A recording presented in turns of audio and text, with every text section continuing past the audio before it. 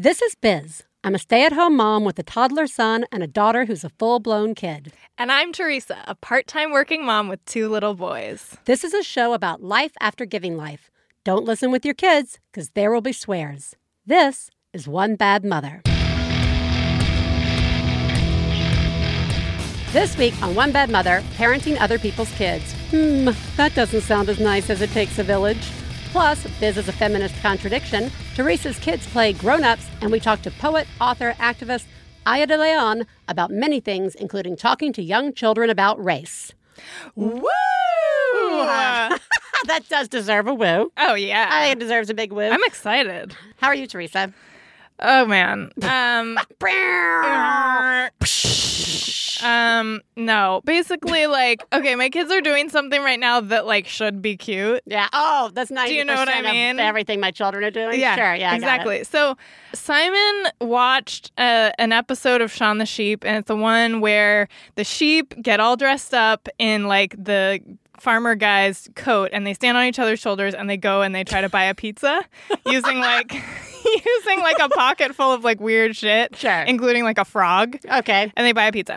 So Simon is obsessed with this, but what's weird is that he, identifies with the sheep. He thinks that he can't, as, a 5-year-old, go buy a pizza. Right. Which probably at our pizza place, if I sent him in with a 20, he could buy a pizza. You know what I mean?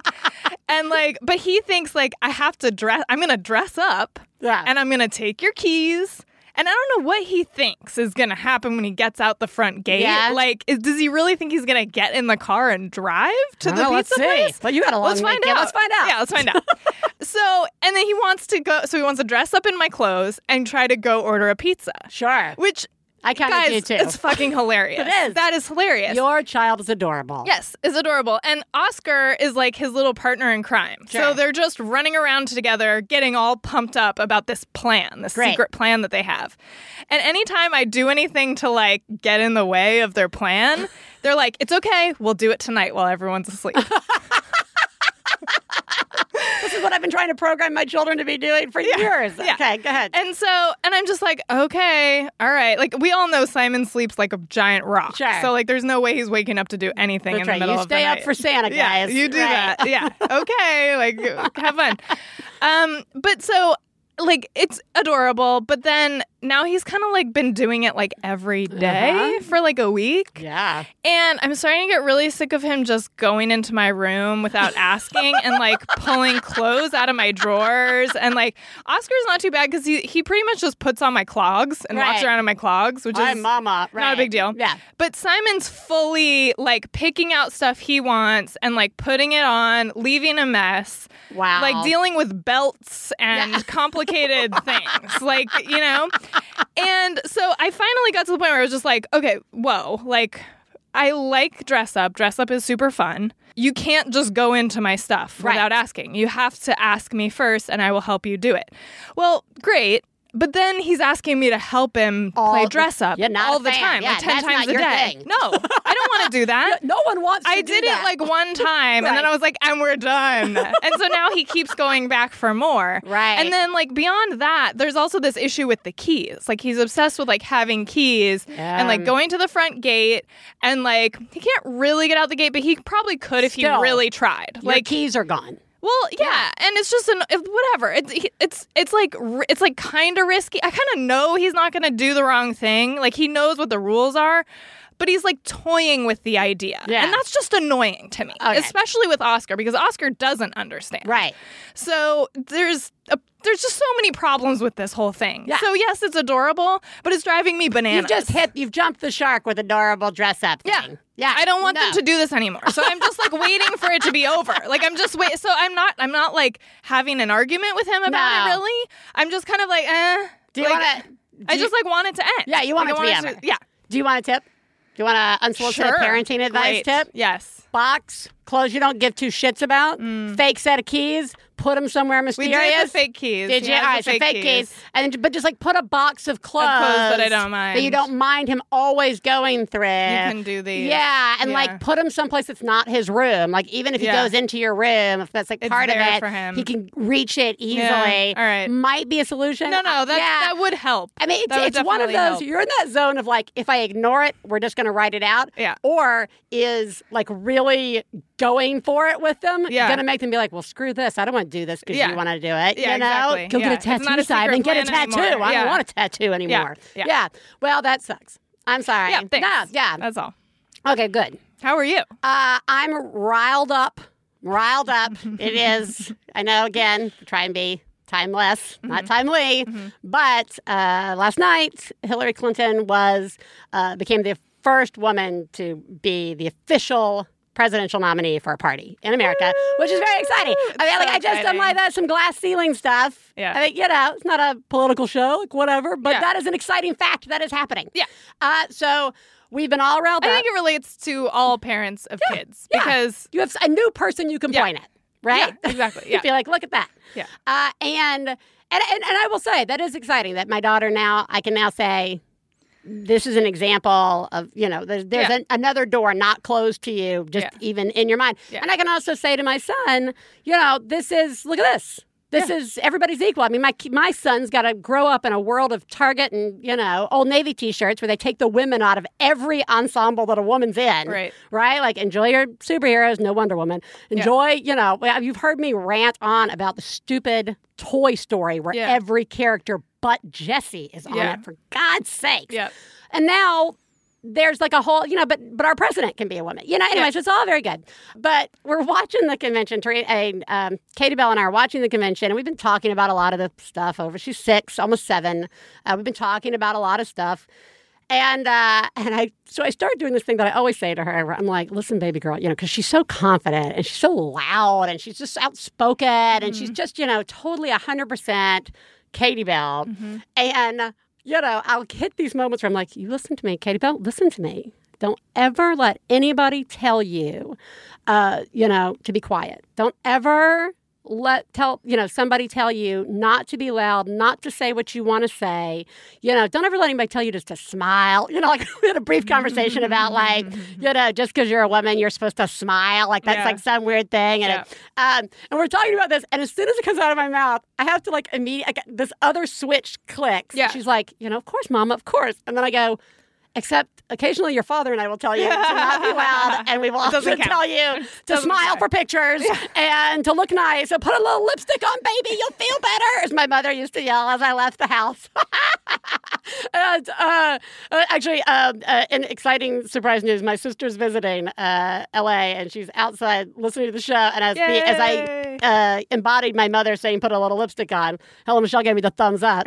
She took my mother's advice and always has a little lipstick on, and is always having probably a better day than I am. I'm getting too old to not wear lipstick. Anyway, so I was like, oh, this is a really weird mixed message that I am sending to Katie Bell. Yeah. But luckily, she's smarter than I ever was. And so she's like, no, I got that. I understand. She'll figure it out. She's like, I got it. Yeah. Different context. Different thing. But I guess this kind of also plays in to what we're going to talk about. We're going to talk about a lot of things today. Mm-hmm. But I do think about, like, kids can be exposed to a lot of people giving them this sort of advice and talking to them and telling them, what they should do and what they shouldn't do, which I think kind of falls into this category of other people parenting your kids, mm-hmm. Which is what we're going to talk about today. So let's do that. Please take a moment to remember, if you're friends of the hosts of One Bad Mother, you should assume that when we talk about other moms, we're talking about you. If you are married to the hosts of One Bad Mother, we definitely are talking about you. Nothing we say constitutes professional parenting advice. Biz and Teresa's children are brilliant, lovely, and exceedingly extraordinary. Nothing said on this podcast about them implies otherwise. Teresa. Yes. Parenting other people's children or other people parenting your children. Mm-hmm. You brought this up as a topic idea, and it was one of those ones where it's like, what does that mean? that I spent 5 minutes thinking about it. And I was like, oh, this is interesting. I would love to start with when you think of that, when you came up with this, what were you thinking? Like, what does that mean to you?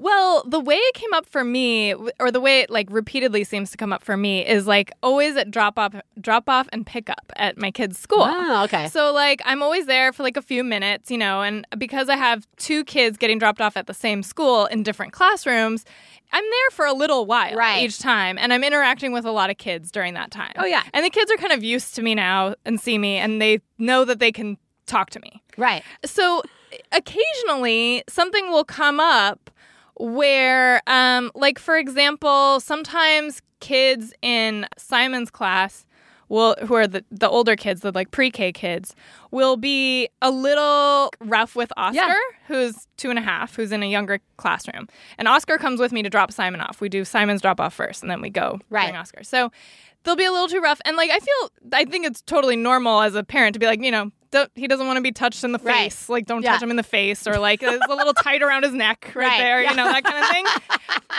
thing. But, if there's an actual conflict, like that is fine. But if there's an actual conflict, like, kids, like Oscar's trying to grab a toy from somebody, or the kid's trying to grab something from Oscar, or Simon's involved, and I need to do any sort of like breaking something up or like talking kids through a problem, like if they've reached an impasse of some kind, which does come up once in a while, and the teacher's across the room or they're in another whatever, and I sort of feel like, is it okay for me to? And then I'm like, yeah, it's fine, so we talk about, can this person take a turn first or whatever.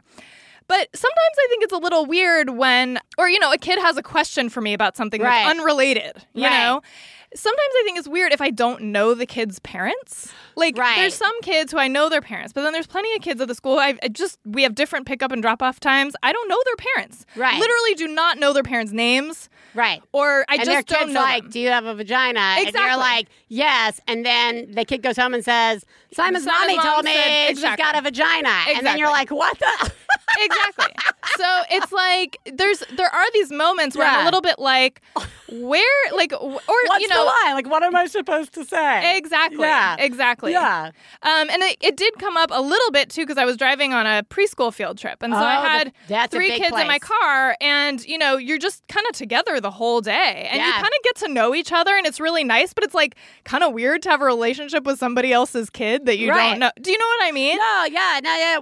No, you do find yourself suddenly in a position where you are parenting a little bit. Yeah. But I guess that's what I'm wondering. Like, there's, do we consider our babysitters or our daycare providers or our teachers parenting? Or do we just see them as taking care of our kid? You know what I mean? Yeah. Like, am I, when I step in, because I was the same way. I'm the same way at the kids' schools. I'm there like all the time. So kids are always asking for stuff.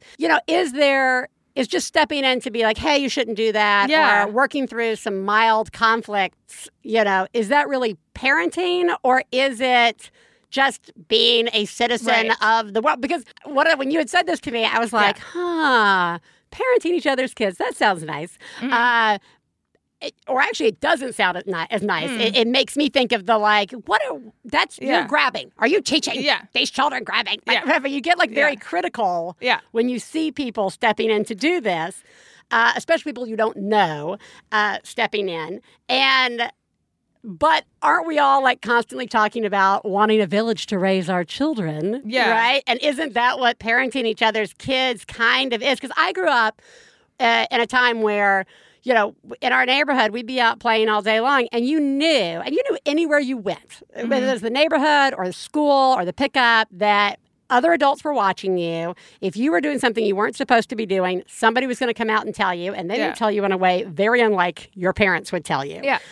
It was also, at least for us, a thing where if we got in trouble from some other adult and they took us to our parents, my parents would listen to them, apologize, the parent would go, and then we'd have a conversation. There was never this like, let's have a conversation in front of all the parents and like talk it out and see. Like, it was just like, so it was, to me, that feels like, it's just like a given as a kid that like anybody at any point in time could be stepping in, and that feels like the village, as it were. So. And I've had great moments where, when Katie Bell was really little, we met a group of friends just at the park because we were all up at all these people just had kids that got up at 5 o'clock in the morning. So at 6, we were all at this park playing.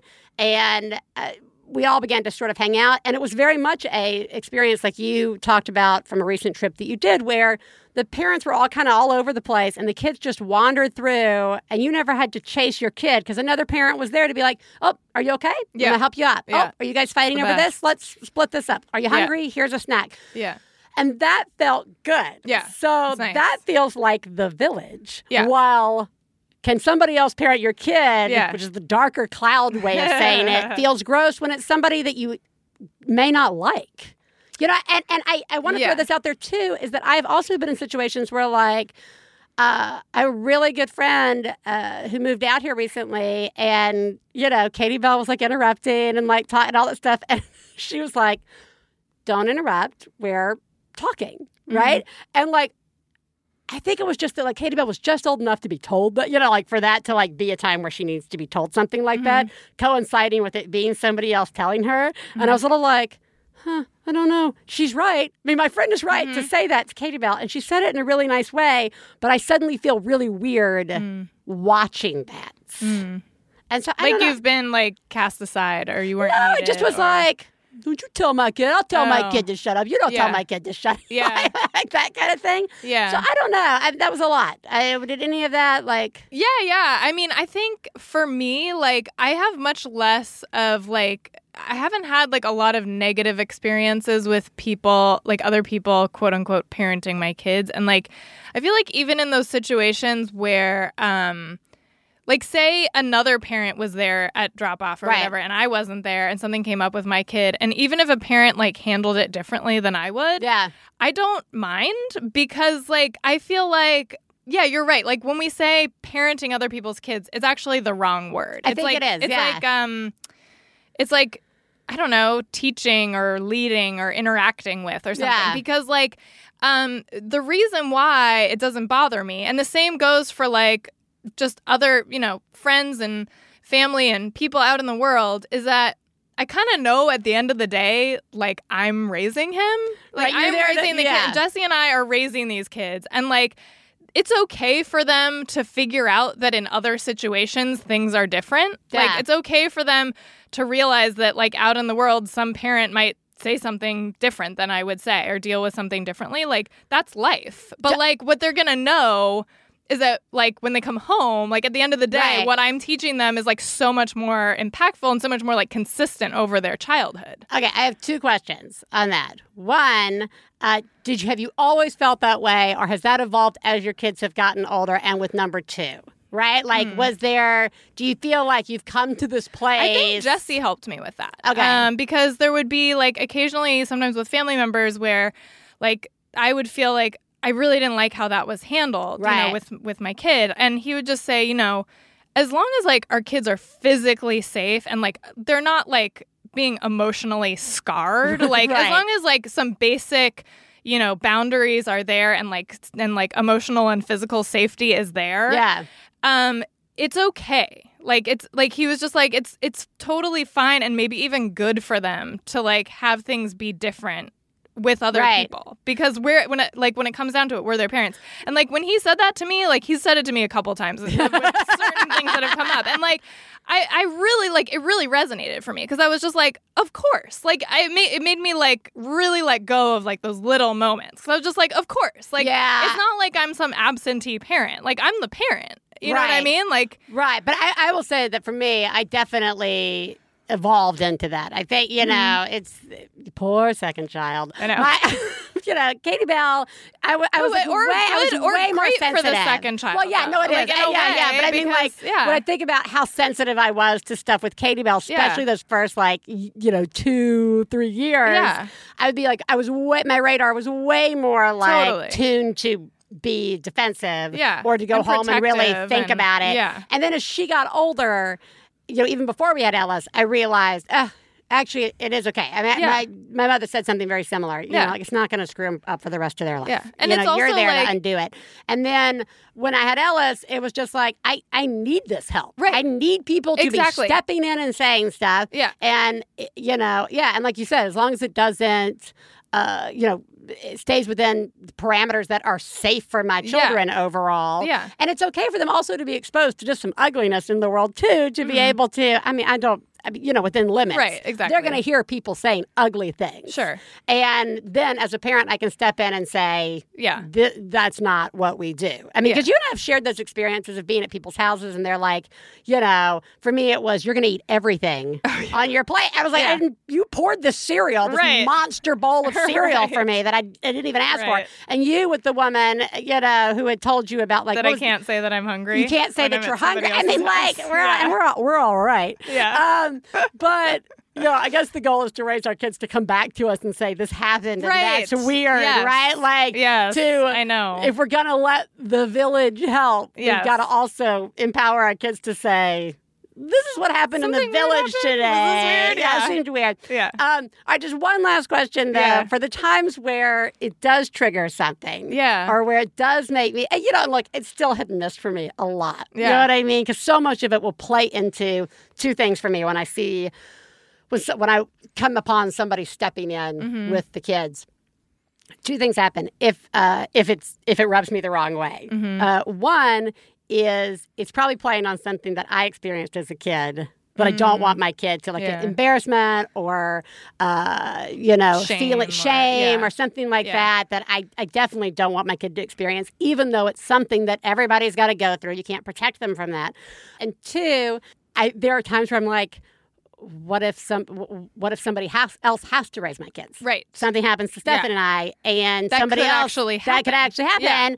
Yeah. And you know, how do you? Because no one will ever do it like me. I know. But that's okay. I'm like and so I don't want to necessarily spend time talking about that because I think that's a totally different discussion. It is. That we'll save for Halloween. The most terrifying of discussions for Halloween. But God help us. But. I know that I think that those are things that are like in the back of my brain, like clicking when I see it. Right. Well, you know what though? That's I mean, that's taking it to a bit of a dark place, but like, but it's a real thing. And also I think, it just like kind of brings home that it can be so helpful to like embrace those people who you can trust to like kind of handle things, maybe not the way you would, but in a way that you think is good. Right. Just because like I know growing up, like my mom has a lot of siblings and I grew up around a lot of my cousins and aunts and uncles. And thinking about this topic, I had so many like memories rush over me of like aunts and uncles just telling me stuff, like just explaining the way things work to me all the time about all kinds of stuff. Yeah. Like just being there, being available, being like other sources of information about the world. And that's awesome, I think. Like it's like it's setting up, I think, a world of like that like kids have a place to go. Like you know. Yes, that is an excellent that is a great takeaway from this, as well as I feel like when I am witnessing somebody do that with the kids, I sometimes learn something new. Sure, I'm like, totally. Look how well that works. Yeah, what a better way to explain this than what I was trying to do. Yes. Or that really helped my kid learn that if they get hurt, somebody else will help them and somebody else will be there for them. And so I think there's real value to it besides my personal desire to micromanage everything that my children come in contact with. Smile, baby. Do you think people love you as a village? Yeah, I don't know. I have no goddamn idea. I don't know either. Just stop talking to kids at preschool. I think I'm great stepping in. I think I'm pretty good. Right. I would be happy to have me step in. I know, I would too. I may fall into the category of telling somebody, because I have seen stuff like especially once they got into first grade, there was a lot of this like, you'd see one of Katie Bell's friends, kind of off and sad. And I would, are you okay? Everything all right? I'm a big, you okay? You all right? I'll take you to the nurse, whatever. And I'm also a big step-in parenter where if I'm at an event and somebody else's parents can't be there, I take pictures and send it to the parents because I know that they want to be there, and it like helps the kid. I'm like, let's take a picture for your mom or whatever. Yeah. Everybody in my phone is so-and-so's mom, so-and-so's mom, so-and-so's mom. But I've seen them where they're sad, and I go over, hey, you okay? Everything all right? And they'll say, so-and-so told me I'm whatever. Basically, somebody's being a jerk, and it's really hard because my instinct, and I've borderline saying this to Katie Bell several times, is I just want to tell these 6 and 7-year-olds, well, fuck them. Yeah. That's what I want to say. Yeah. Fuck that guy or fuck that girl. Who cares? I'm sorry they're making you feel bad, but you are better than that. Yeah. And literally in 5 minutes, they're going to want to be friends with you again. And you can set the limits of like, but instead, I word it in the, you know what? I'm sure there have been times where you've wanted to do something one-on-one with a friend, and then later you were ready to go back and play with more people. Everybody gets time to play with their friends, and when that happens, you just want to go and play with somebody else. Find something else that you want to go do. With the idea that eventually you guys will all come back together and be friends. You like private talk. I try and find examples that they may be able to relate to, and it's really easy with Katie Bell because I've seen her do it. I can say, well, wasn't there that time where you and so were, only wanting to play ponies and you weren't letting anybody else play? How do you think that made them feel? Can you be more inclusive? And sometimes I just say, it's okay. And I just ask them about something that they're doing. That's okay. Oh my God, I love your shoes. Where'd you get those shoes? Yeah. And just totally change. It depends on the kid and it depends on the situation. Yeah. But I would want somebody stepping in. I know. If somebody was being a jerk to Katie Bell. Yeah. Or jerk to Ellis. And I think that's okay. I don't know if every parent would like that of me, but I just do my best. In the situation. It seems like, and like, as long as you're being nice and you're like thinking of you're doing it like for the kid, not for yourself. Yeah. It seems like every parent would think would be like grateful for that. Yeah. Yeah. I mean, like, I think we can get defensive. I think we can get defensive when another parent comes along and says, hey, your kid was sad today, or your kid got hurt, or they seem off. Yeah. Is everything okay? That kind of thing. That can like totally trigger our, am I being judged? Buttons. But that's another one where that's on us. And so if a parent or another adult is reaching out to you about this, that's just something we've got to work on not being on the defensive and instead being thankful that somebody else is watching your kid. And if we're the one talking about it, if we're the one who's like reaching out, we also have to be careful about how we say it, not sounding judgy or not sounding, like, oh my gosh, I don't know, just how would you like somebody to say it to you? Right. And to be aware that, everybody's got stuff going on. So I remember one time, a friend of Katie Bell's was like bawling hysterical, and I was like, are you okay? And like her dog, they had put her dog down, the night before. It was just going to be a rough week for that kid. Yeah. Yeah. So, but I reached out to her mom and was like, hey, I saw her having a hard time. I heard that your dog passed away. I'm so sorry. Is there anything I can do to help? Do you, need a hand with anything? I don't know. The village. It's a village. I like that. Sometimes people are great in your village. Yeah, but I feel like what we're actually learning is like, why not like reach out rather than just like walk away? Yeah, we can't have the best of both awful worlds where we're isolated and at the same time we don't want anybody involved. Right. Sorry, guys. Yeah. Those two things actually should not exist at the same time. Right. Well, I'm so glad you're up for it. I'll be dropping both children off at your house later today. Wait. Did we? Is this? I'm confused. Wait.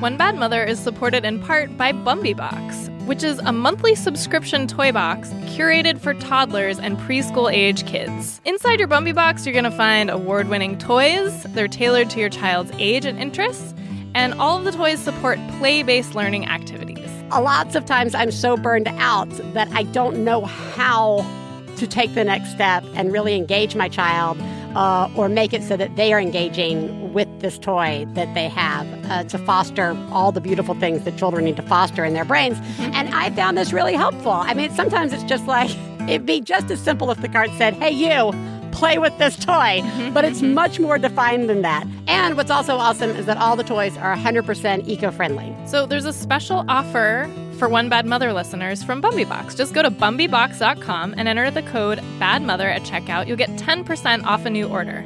You can do it for yourself or as a gift. Hey, you know what it's time for? This week's Genius and Fails. This is the part of the show where we share our genius moment of the week, as well as our failures, and feel better about ourselves by hearing yours. You can share some of your own by calling 206-350-9485. That's 206-350-9485. Genius fail time, Teresa. Genius me. Wow. Oh my God. Oh my God. I saw what you did. Oh my God. I'm paying attention. Wow. You, Mom, are a genius. Oh my God, that's fucking genius. Well, anybody who listened to our Max FunCon Live episode knows that I had a really bad fail with remembering swim diapers that Biz saved me from. Yes. But the worst, and I I'm just the best. couldn't, I just repeatedly was forgetting swim diapers. But I'm happy to report that I've had quite the turnaround.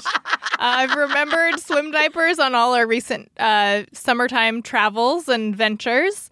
And then today I did something particularly magical. Oh. So we were gone for a few days, and when we were about to leave, the last day that Oscar had preschool, they told me he needs diapers and swim diapers. He's out of both.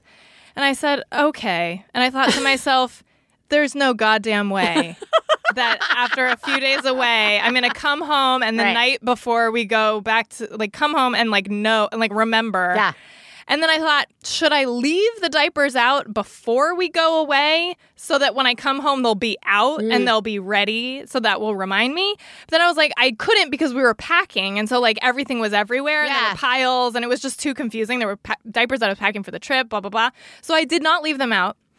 Yet somehow this morning, taking him back to school after several days away, I just looked at the diapers and I knew. I knew we needed diapers and swim diapers. Nice. I brought them to school, and he has them. Cool. It was like a magical brain moment. You're getting really good at this, Teresa. Thanks, Miss. Good job. As many of you know who listen to the show, Katie Bell has for a while had a favorite song. A fight song. Mm-hmm. And last night I let her stay up and watch former President Bill Clinton give part of his speech at the Democratic National Convention supporting Hillary. And afterwards they played this video with the song Fight Song, where everybody was singing and dancing. And we have now watched it a million times. And while I'm not sure how much Katie Bell says after the fourth time, I may get a little weepy, Mama, when I'm watching this. But, she just, I don't know. You guys know I have pretty open conversations with Katie Bell, but we're on the couch watching everything last night, and she says to me, Mama, what's a feminist? And I just looked at her, and I was like, you are a baby girl. You are. You are smart, and you are kind, and you are loud, and you are ferocious in your opinions, and that's who you are. And as I later told Stefan, and when people start trying to chip away at that, we hope all those karate lessons kick in. But it just was like a nice night for her to just, I don't know, have something to be excited about and proud of for that. And it just felt good. It just felt like a nice time with my child. That's great. Yeah, good job. Hello. So my son was playing in my car, and he decided he was going to take my lip chap, and smear it on the dashboard. So, in a little bit of a genius moment, I just picked up Kleenex and wiped it off. Well, my dashboard needed to be shined anyway, and it looks like the chapstick is actually a pretty good device for shining your dashboard. So I sort of took the liberty of using a little bit of my chapstick that I wasn't using anyway and shined up through my dashboard, and now my car also smells a little bit like cherry. So I guess it's kind of a genius moment a little bit. Plus, I didn't freak out at my kid for wasting chapstick. I don't know. Anyway, thanks. Talk to you there. Thanks. Way to embrace it. Yep. Way to embrace it. Always That is- learning. Always learn. Always open to new things. Well, but really, the real genius moment, I think, is the like, I didn't freak out on my kid about this. Yeah. You know, it's done and it's happened, and you made some cherry flavored lemonade out of that. And good job. Good job. Failures. Fail me, Teresa. Fail. You suck. Everybody remembers last week when we were late for the swim lesson and had a bad swim lesson. This weekend, we weren't around for the swim lesson, and I just totally forgot to cancel it. So now we don't even get a makeup swim lesson, and I won't say how much money down the tubes that is. I'm so sorry. Yeah, That's stupid. That sucks. Yeah. That sucks. So, again, last week I announced Katie Bell is now a vegetarian and I went into it gung-ho, looking up some recipes, trying some new stuff. Stefan's out of town, so it's just me and Katie Bell. And so we've had a lot of pasta. And it may be the exact same pasta pretty much every night with the same sauce. I would not say that I'm feeding her well, or better yet, myself well. So just, my pasta for Katie Bell is the equivalent of back when she wasn't a vegetarian and we ate a lot of hot dogs for a week. Right. So not It's the same zone. same zone, Yeah. same failing in a nourishing way Right. zone. Yep. Sorry. Eh. Hey ladies, I have a fail for you. So the other night, my husband was getting our 18-month-old son ready for bed and changing his diaper, and I was getting ready to go put him down to bed.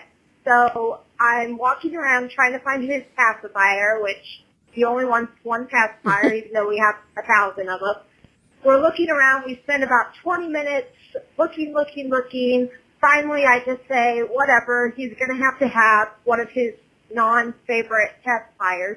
I go to pick him up, and I say to my husband, what is this hard thing in his diaper? And we take his diaper off, and his favorite pacifier is stuck between his butt cheeks, up his butt. I have no idea how that can even happen, but it did. But we found the pacifier. Thanks, ladies. Love your show. Oh my God. That is a surprising place to find amazing. something, right? That is impressive. Oh, thank you for calling that in. It's so incredible. To be filed away in the, how'd that wind up there Yeah. category of fails that we get every week. Well, I say you're doing a horrible job losing it in the first place. Yeah. Yeah, how did that happen? Somehow this is your fault. You're a horrible mother. Yeah, you're doing all right. You are the greatest mom I've ever known. I love you, I love you. When I have a problem, I call you on the phone. I love you, I love you. One Bad Mother is supported in part by Talkspace. Therapy can and should be affordable, confidential, and convenient. And this is exactly what Talkspace is. You get unlimited messaging to your dedicated, licensed therapist for just $25 a week. So you can join over 200,000 users who already know that with Talkspace, you can text, audio message, or video message your therapist as many times as you want without having to wait a week for your next appointment. This is kind of amazing, especially for folks who are busy parents or stay-at-home parents and don't have a chance to get away from the house. That's right. So visit Talkspace.com/badmother for a special $30 discount off your first month, or download the Talkspace app on the Apple or Android App Store and use coupon code BADMOTHER. Talkspace, therapy for how we live today. Teresa, let's call a parent. Great. This week, we are talking to Aya de Leon, who is an acclaimed writer of prose and poetry. Kensington Books will publish her debut novel, Uptown Thief, a Latino Robin Hood heist story on New Yorker's Lower East Side. She's also the director of June Jordan's Poetry for the People, teaching poetry and spoken word at UC Berkeley. Welcome, Aya. Thank you so much. It is so nice to have you here. Before we get into all of the exciting questions that we have for you today, we would like to ask you what we ask all our guests, which is, who lives in your house? Great question. I live in my house with my partner. He and I are married, but I'm from Berkeley, so I use partner. And my daughter, who is 6.5. And we live, but we do live in a compound right next to my mom and a couple of other neighbors. So we have the household and then the sort of the extended compound household. Wow. Compound so is a new cool. word we haven't come up with. But, Yeah, we came up with this compound. question when we started the show because we were like, hey, we don't want to be the jerks who were like, we're going to ask you a really strange, evasive question of your family setup. Like, do you live in a commune? Do you live on whatever? And then occasionally we get people who live in the compound, sort of. Yeah. It's exactly why we asked the question, because it's so cool Yeah. to see the different setups, and people call it different things. And I like compound because I feel like it gives it the urgency that raising children deserves. Yeah. Yes. Yes. So let's get into some questions. Let's first find out. This is one of the first things I wanted to know was you used to travel a lot with your work in spoken word and poetry, as well as part of your life as an activist. And I'd like you to talk a little bit about both of those. But you suddenly you had a child, and I was wondering if becoming a parent, how did that affect your work and your activism? Oh, it has affected it significantly. I bet. Yeah. So I think, but to be fair, I have to say that originally I was a novelist. I started Right. working on long fiction in my 20s, but I didn't have the attention span to finish it, and I didn't have sort of the capacity to have the solitary experience and stay focused.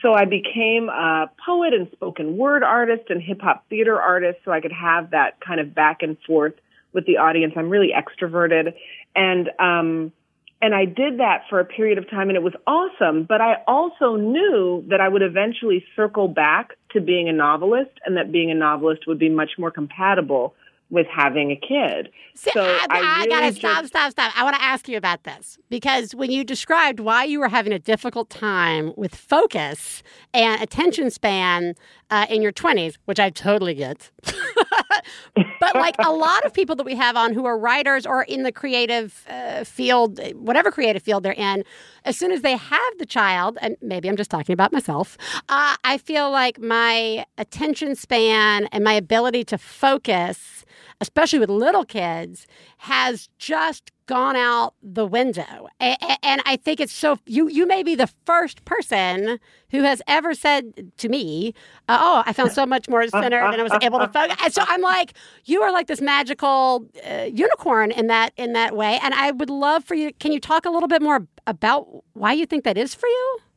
Well, so that's twofold. One is I certainly, before I had the kid, I had matured and developed more of an attention span. So that's first of all. But There were second of some all- years in there. Some years. Yeah.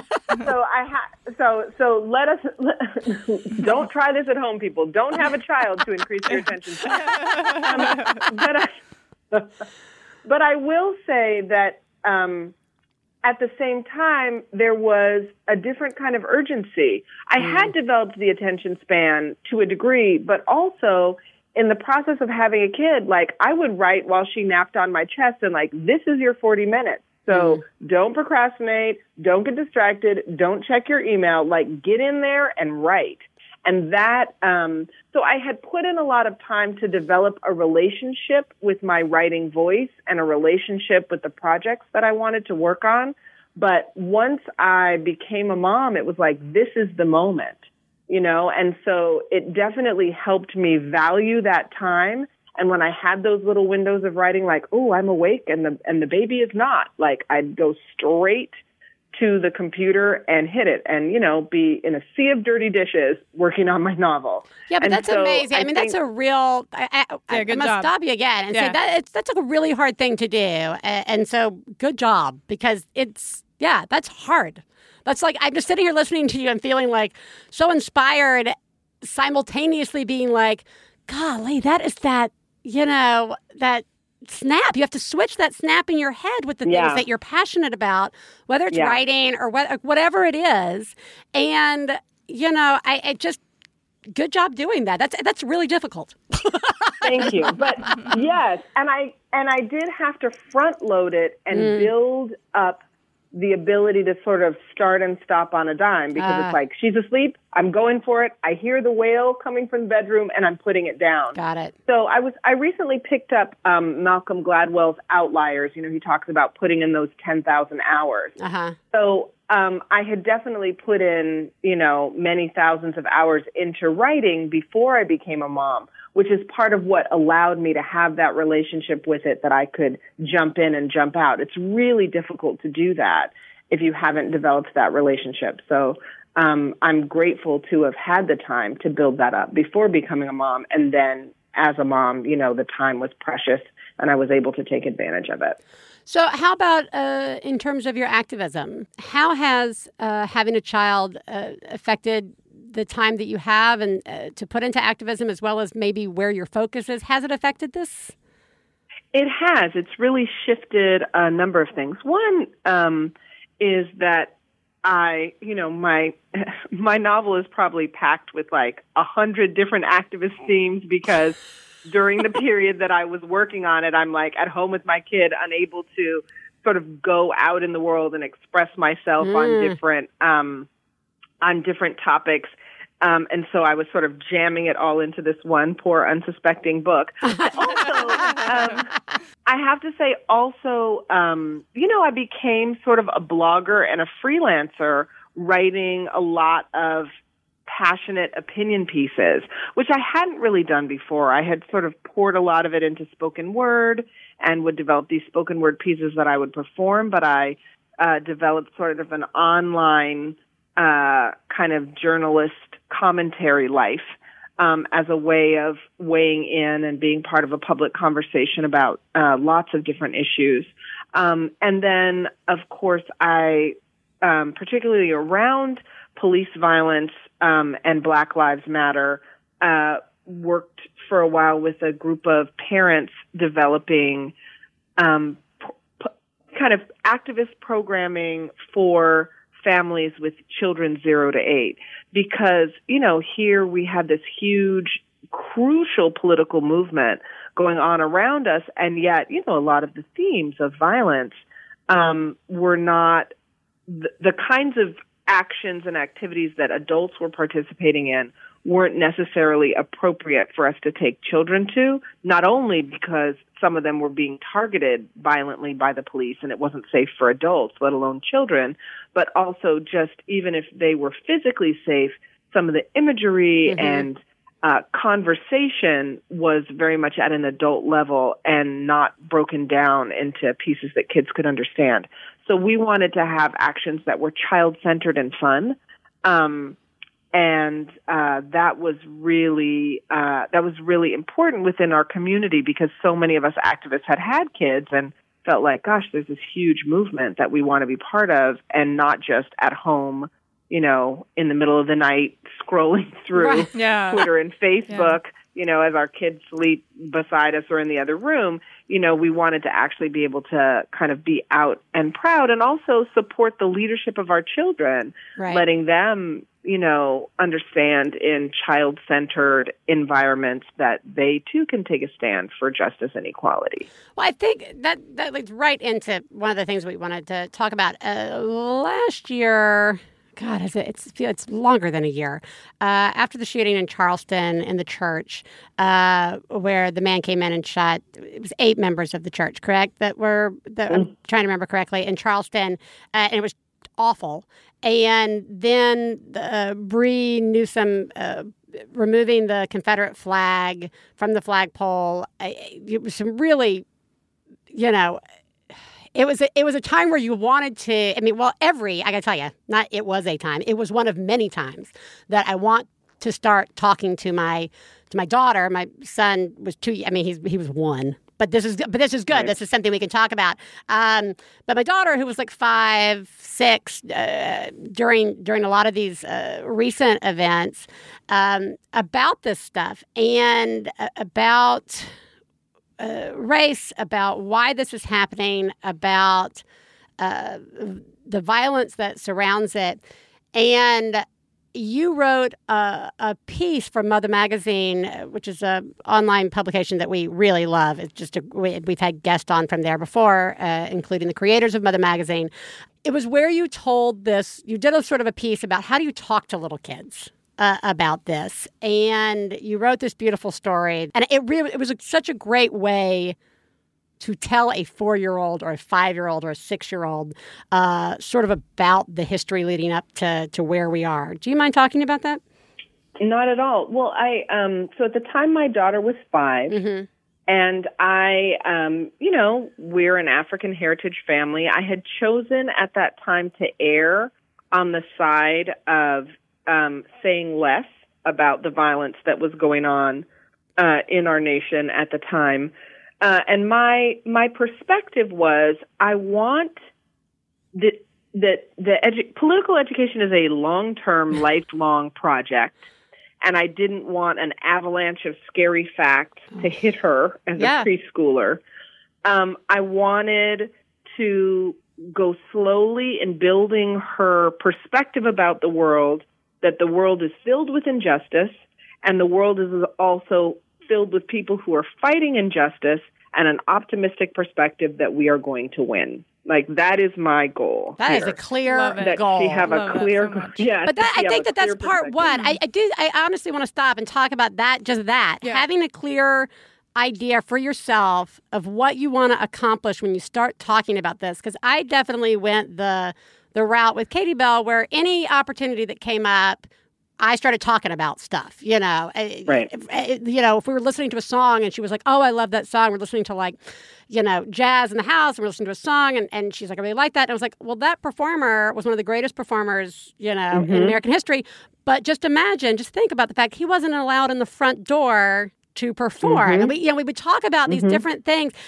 But I sometimes wonder, I never had a clear statement of what my goal was. And I sometimes wonder if I'm, just like you said, sort of vomiting out all this you've got to understand. To know about this you stuff. Have to know. It's really bad. It's really bad. But and then everybody hide under the bed. But Teresa, and I think this is going to tie into the story that you tell, the other side of that, and Teresa was talking about this with me beforehand, is I'm sitting here purging all of the stuff on my daughter, who is a fact sponge, and is going to go out and share this to the first people that she can see.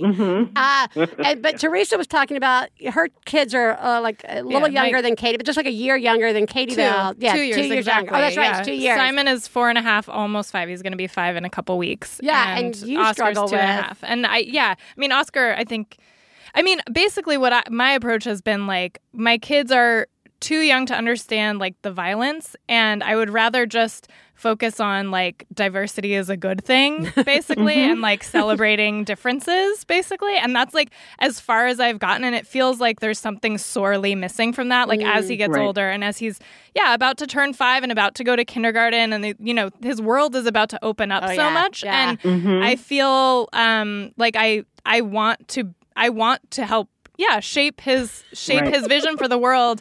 And I love the way you described that, where the world is filled with injustices, but there are people fighting for that, and we're going against that, and we're going to win. We're going to win. I just love that. Yeah.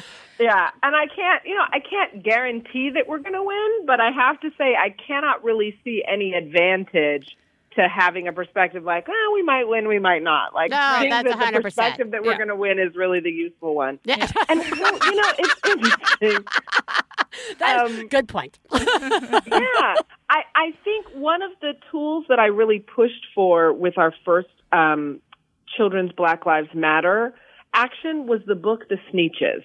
And I think that the Sneetches is an incredible political education tool because the Dr. Seuss's book, The Sneetches, it's from the book The Sneetches and Other Stories, but it's a very short story within that book, The Sneetches. It talks about how differences are actually not that important. And in the story, there's a guy, basically the Sneetches that have stars are in a higher caste in that system, and they look down on the Sneetches with no stars. And somebody comes to town with a star on-off machine and promises them to make them more elite if they change themselves. And then eventually he gets all their money and leaves town. Spoiler alert. And they're all mixed up. They can't remember who had stars originally. And what I love about that is it really lays out oppression. It lays out that based on oppression, people will be confused into trying to assimilate and change themselves. But the best takeaway to me about the Sneetches is that it also lays out the notion that the basis, the pretext for the oppression is false and a lie. And I think the thing that's crucial to me about that as a teaching tool around racism or really any oppression is that it's a lie. So if we start talking about racism before we start talking about oppression and the notion that the basis of the oppression is a lie, children who are very literal can start thinking, well, this is happening because I'm black. This is happening because my family speaks Spanish. This is happening because my family doesn't have money, because I'm a girl, because I have two moms as parents. Right. No, this is happening because of oppression in the society, which is never actually based on something wrong with the person being targeted. Right. It's based on an irrational prejudice. So I love the Sneetches as an initial teaching tool because it exposes the irrationality of the prejudice. So I think that's a great initial building block. And then sort of eventually my daughter has grown into understanding like racism. People are targeted based on the color of their skin. But one of the things that was really important to me in the Bree Newsome story was the idea that I talked about one group of people and another group of people, and I didn't talk about race. The story was about one group exploiting another group because, again, for younger children, we're trying to get the concept of oppression and exploited labor. Like that was what I was trying to communicate. That's such a good point because you can, people we can get, bogged down in like very specific history, or at least I am from the Deep South. I am from a place of a lot of history. It is very, because I was, I know all the Civil War stories.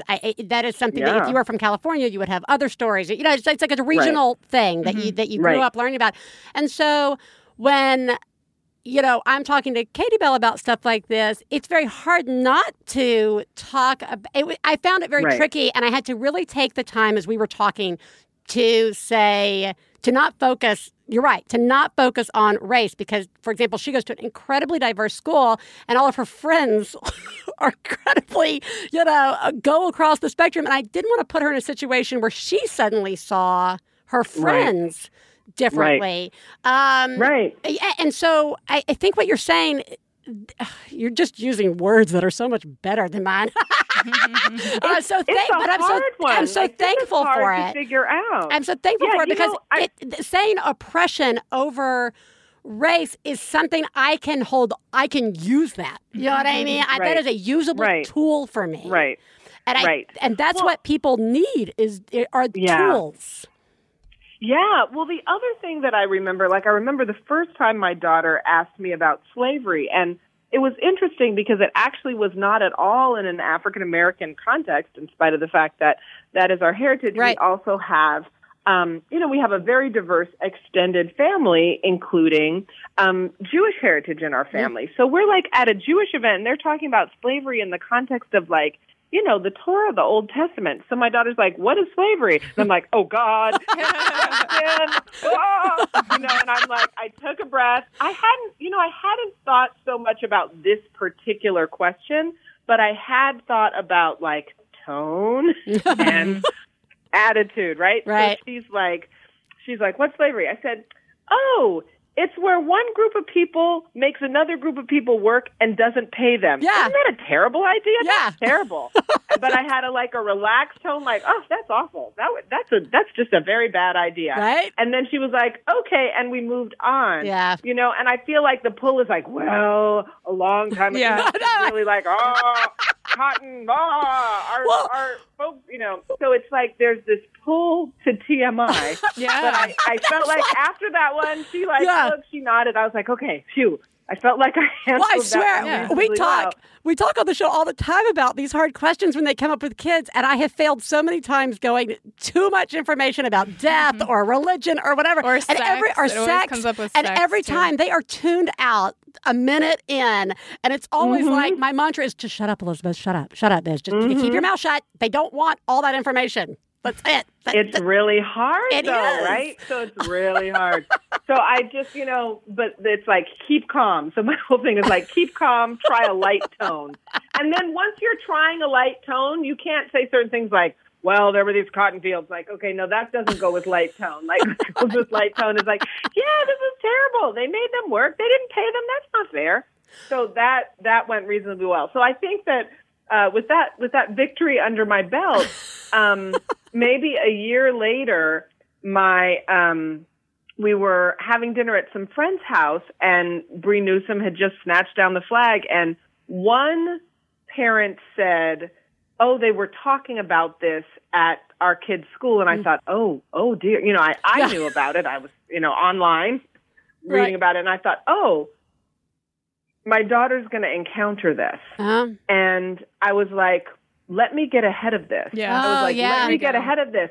And so the Bree News story that I wrote really started with me just trying to come up with a story that I could tell my daughter, because it was such a triumphant moment. I was like, if I can get ahead of this, this will be a story that fits my plan here. Yeah. The world is filled with oppression. People are fighting it. We're going to win. I was like, this is my shot. So literally, I'm like in bed. My daughter is asleep next to me. I'm like, tick, tick, tick on the computer, snatching down little images online. I'm like, and there's the flag, and I looked at it, and I remembered the sort of the pirate Confederate flag. I was like, it's a pirate story. Yeah. This is perfect.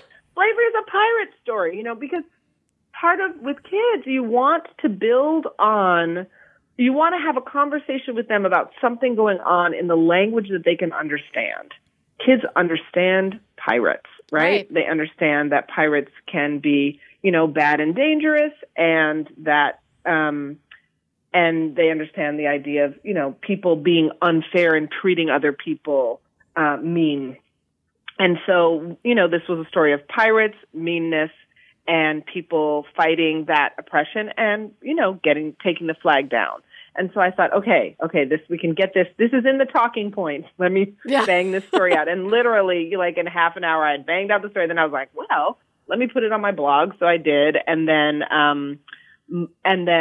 I think, I can't remember if I sent it to Mother or they approached me and asked me to reprint it. But I was like, yeah, sure. Yeah. And a few different places asked to reprint it just because people are so hungry for stories. And I was approached by a couple of parents who were like, we've got to make this into a book. And I was like, oh my God. Yeah. I have so many, I have an actual, book I was planning to publish. So I don't really have time right now to do yet another book, but, so that may still happen at some point.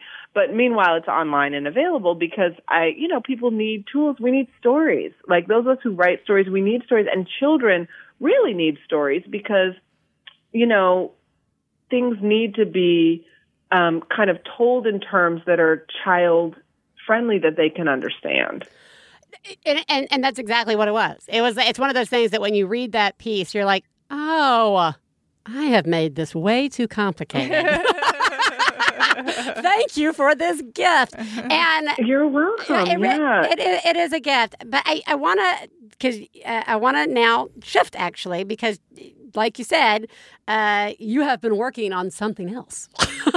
I have. And so I have indeed. I want to wrap up a little bit talking about your debut novel, Uptown Thief. And it's got all the good stuff. It's sexy, it's heisty, it's activist. I mean, it's got all these different voices coming into it, clearly from you.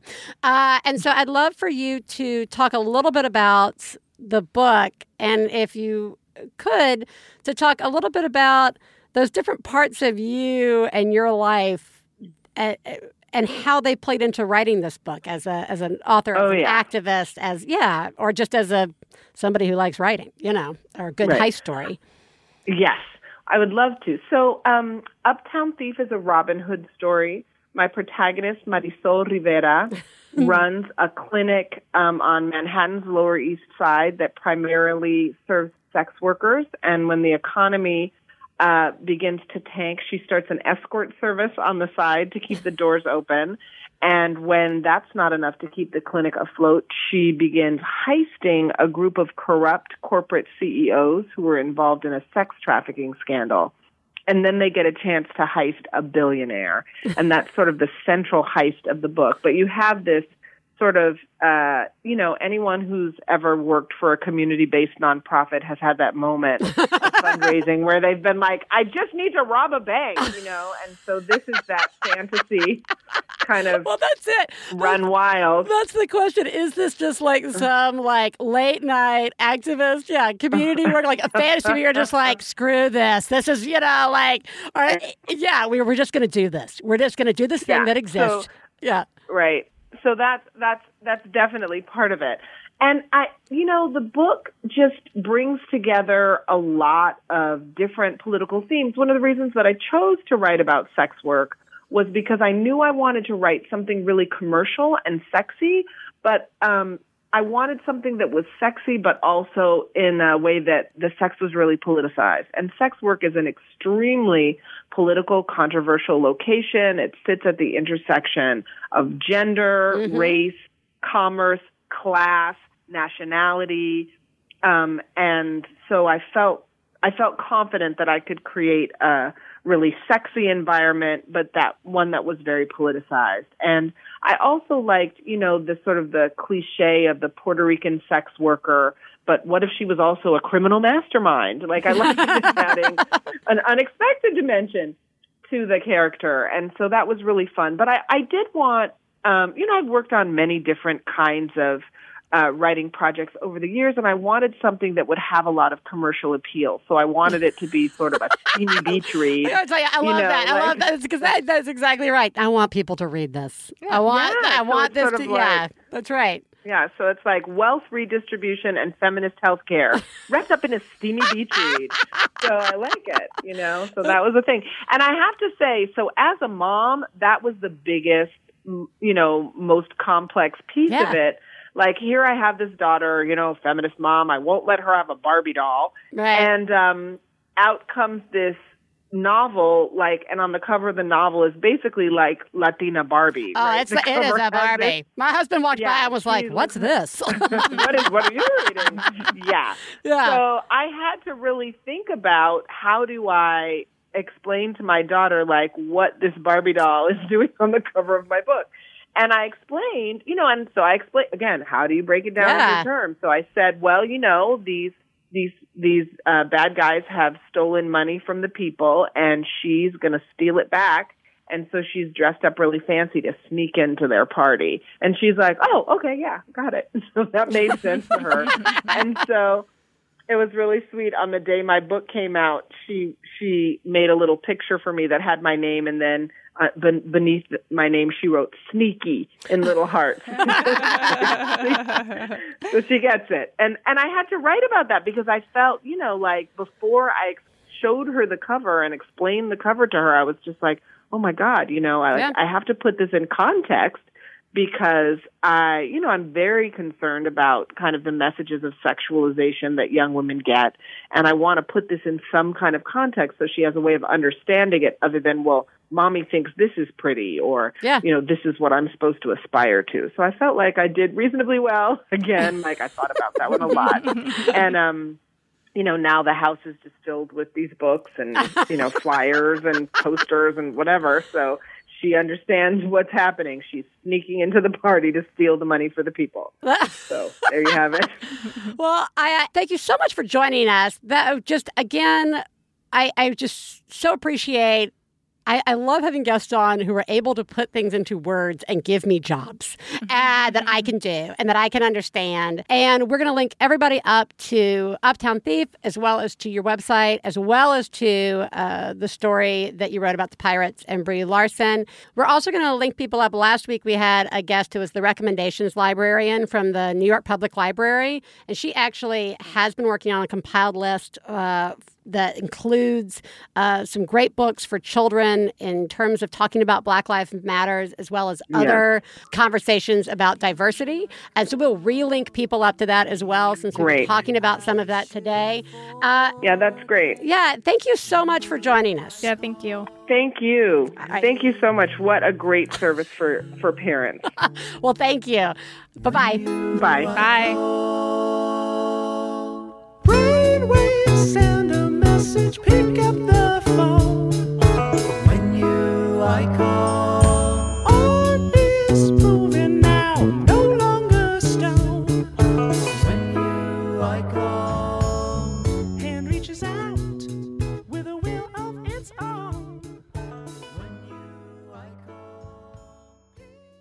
Hi, I'm comedian Emily Heller. And I'm cartoonist Lisa Hannawalt. And we're the hosts of Baby Geniuses. Do you want to learn weird new facts? Do you like hearing successful, creative women talk about their poop? Do you want the scoop on Martha Stewart's pony? If you answered yes to any of these questions, our show is for you. We interview people like Paul F. Tompkins, Kristen Shaw, Michael Che, and more. So check us out on Maximum Fun. And let us mess up your brain. Yes, please. Baby geniuses, we know everything. Baby geniuses, tell us something we don't know. Hey, you work hard, you play harder, you look great, and you smell fantastic. You deserve a vacation where you can kick back, hone your creativity, enjoy incredible comedy performances, and make some new lifelong friends in a maybe haunted inn in the Poconos Mountains. We've got the Adventure Zone, JJ Go, Joe Firestone's Friends of Single People, plus stand-up from Aparna Nancherla, Phoebe Robinson, Kevin Avery, Joel Kim Booster, and way more. Join us for Max FunCon East, September 2nd through 4th. There are only 10 rooms left, so head to maxfuncon.com and nail down your tickets today, like now. Do it. That was really helpful. Yeah. How you feeling? Oh, it was great. Yeah, super helpful. I feel like I know what to do. I know. Well, that we do like a task. We like, I love it. We've had lots of guests on before talking about all kind of different things where they've just been able to put it in terms that is so much less complicated than I have made it for myself in my head. Mm-hmm. And it is so helpful. And I also really liked hearing her talk about sort of the prep work that she had done before having kids that allowed her to start pursuing a passion of hers after she had her daughter. Yeah. Which I think there was a lot of value in that as well. I think so too. Yeah. Just, again, let's just have more people on who can kickstart us to start pursuing, making that time, and forgiving ourselves for not filling that time with all the other stuff. Yay, that was great. Also, her book is a good time. I enjoy a good time. I say it's a good time in bed because that's where I read it. You know what else is a good time, Teresa? What's that? Is listening to a mom have a breakdown. Oh, yeah.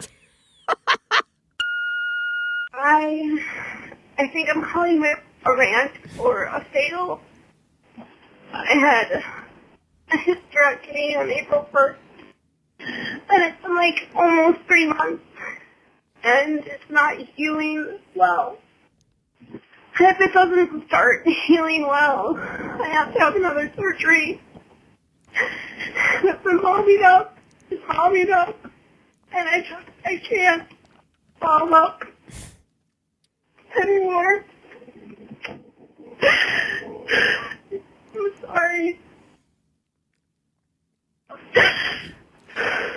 Thank you. I know. Biz, why would you play this? because this is a thing. Yeah. This is, so if you didn't hear, she had a hysterectomy. It was a little 3 hard to months make ago. out 3 months ago, and she's still having a hard time healing from that. And she's clearly wrestling with not feeling like she can mom up enough to get through this. And as a person who has gone through procedures that didn't work out and had to have procedures again, and it continuously halting your life, that is difficult. And that is frustrating. Yeah. And to try and heal from anything with kids. Yeah. And like all the normal, I mean, like even without kids, it can be really hard to do because of work responsibilities, other family responsibilities that you may have. You throw in kids, and that is just the next level of not being able to have time for yourself. And I want to say two things. One, it is not a fail that you just called in. You called in a rant. Yeah. You deserve to call in or to say out in the middle of Target or wherever you are, I'm having a really hard time. This isn't working out the way I want it to work out. And this sucks. Yeah. Okay. And two, you are doing an amazing job. That's it. You are doing, this is hard. It's so hard. Your body is compromised. Yeah. And yet you're still having to do the stuff that you have to do every day. Which doesn't allow your body to get uncompromised. Yeah, it's so hard. Really difficult. Yeah. You deserve help. You deserve support. And you deserve to heal. Yes. And you are doing a good job. Do not put any sort of mom up guilt on yourself. No way. This You is are not, momming up. This is not rallying for vacation or somebody. No. This is not a mom up thing. You are doing good. Yeah. Okay? Teresa. Yes. What have you learned today? We learned a lot. Okay, parenting other people's kids. Yeah. We're great at it. We're so good at it. Everybody should let us come over and parent. Should. Oh, wait. We don't want that extra work. Oh, yeah. Never the heck with mind. that. We're no good at it. Don't trust us with your kids. I think there are good things that can come out of it in terms of your children being exposed to different ideas, reminding your children that they got it much better in your house. Hell yeah. And it's good. It can be good for us. It can remind us that there are other ways to deal with situations. Yeah, and can give us a break. Yeah, it can give us a break. Yeah. Yes. We also had a really great conversation with Aya about ways to simplify the process of talking to our kids about difficult things and not taking the approach that I always find myself taking, which is understand everything, 6-year-old. That's taken me 42 years to figure out. Good. Great. And I thought they were really helpful. I thought they were really insightful. Yeah. And we also learned that it's good to curl up with a fun, action-packed, sexy book sometimes. Oh, yeah. Mama needs a sexy book. We kind of knew that. It was a good reminder that those exist. Hey, here's a fun, exciting thing about books. Teresa and I, on behalf of One Bad Mother, are writing a book. And this is our official announcement that One Bad Mother's got a book coming out. The book is called You Are Doing a Great Job, 100 Ways You're Winning at Parenting, Even If You Think You Aren't. It's by Biz and Teresa. It's from Countryman Press, an imprint of W.W. Norton, and it'll be coming out in April 2017 in hardcover. We're super grateful to our editor, Ann Treisman at Countryman, and our awesome literary agent, Kate McKeon, who happens to be an expecting One Bad Mother herself, of Howard Moorheim Literary Agency for helping us make this happen. And the book, like our show, is all about being honest about what parenthood is. Really hard. And reminding ourselves that just by continuing to get up every day and feed and love our kids, we're doing an amazing job. And it's also filled with jokes. Yeah, it's full of the jokes. It's full of the parenting jokes, guys. We're really excited about it. Teresa and I have been having a really fun time over the last year working on this. And so it'll be out in April 2017, just in time for Mother's Day. It'll be everywhere. It'll be everywhere, So guys. just anywhere you want to buy a book. Yeah, it'll there be it there. is. Everybody, you are doing a remarkable job working your way through this. And remember, it's okay to totally screw up. It will only scar our children mildly, and we can fix it. Okay? Mostly. You could mostly fix anything. And if not, we'll let another parent step in and fix it for us. Yeah. Teresa, Yes. you are doing a very good job. Thank you, Biz. So are you. Thank you. And we will talk to you guys next week. Bye. I got the low down mama blues. I got the low down mama blues. Got the low down mama blues. Low down mama blues. Got the low down mama blues. Got the low down mama blues. You know that's right. We'd like to thank Max Fun, Lindsay Pavlis, our engineer, our husbands Stefan Lawrence and Jesse Thorne, our perfect children who provide us with inspiration to say all these horrible things, and of course, you, our listener. To find out more about the songs you heard on today's podcast and more about the show, please go to MaximumFun.org. One Bad Mother is a member of the Maximum Fun family of podcasts. To support the show, visit MaximumFun.org and click on Donate. Do you have a genius or fail moment you'd like to share on the show? Then leave us a message at 206-350-9485. Full-on rage-induced rants are also welcome.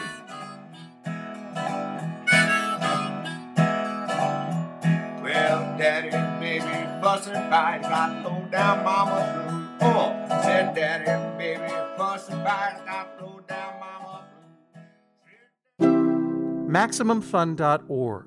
Comedy and culture. Artist owned. Listener supported.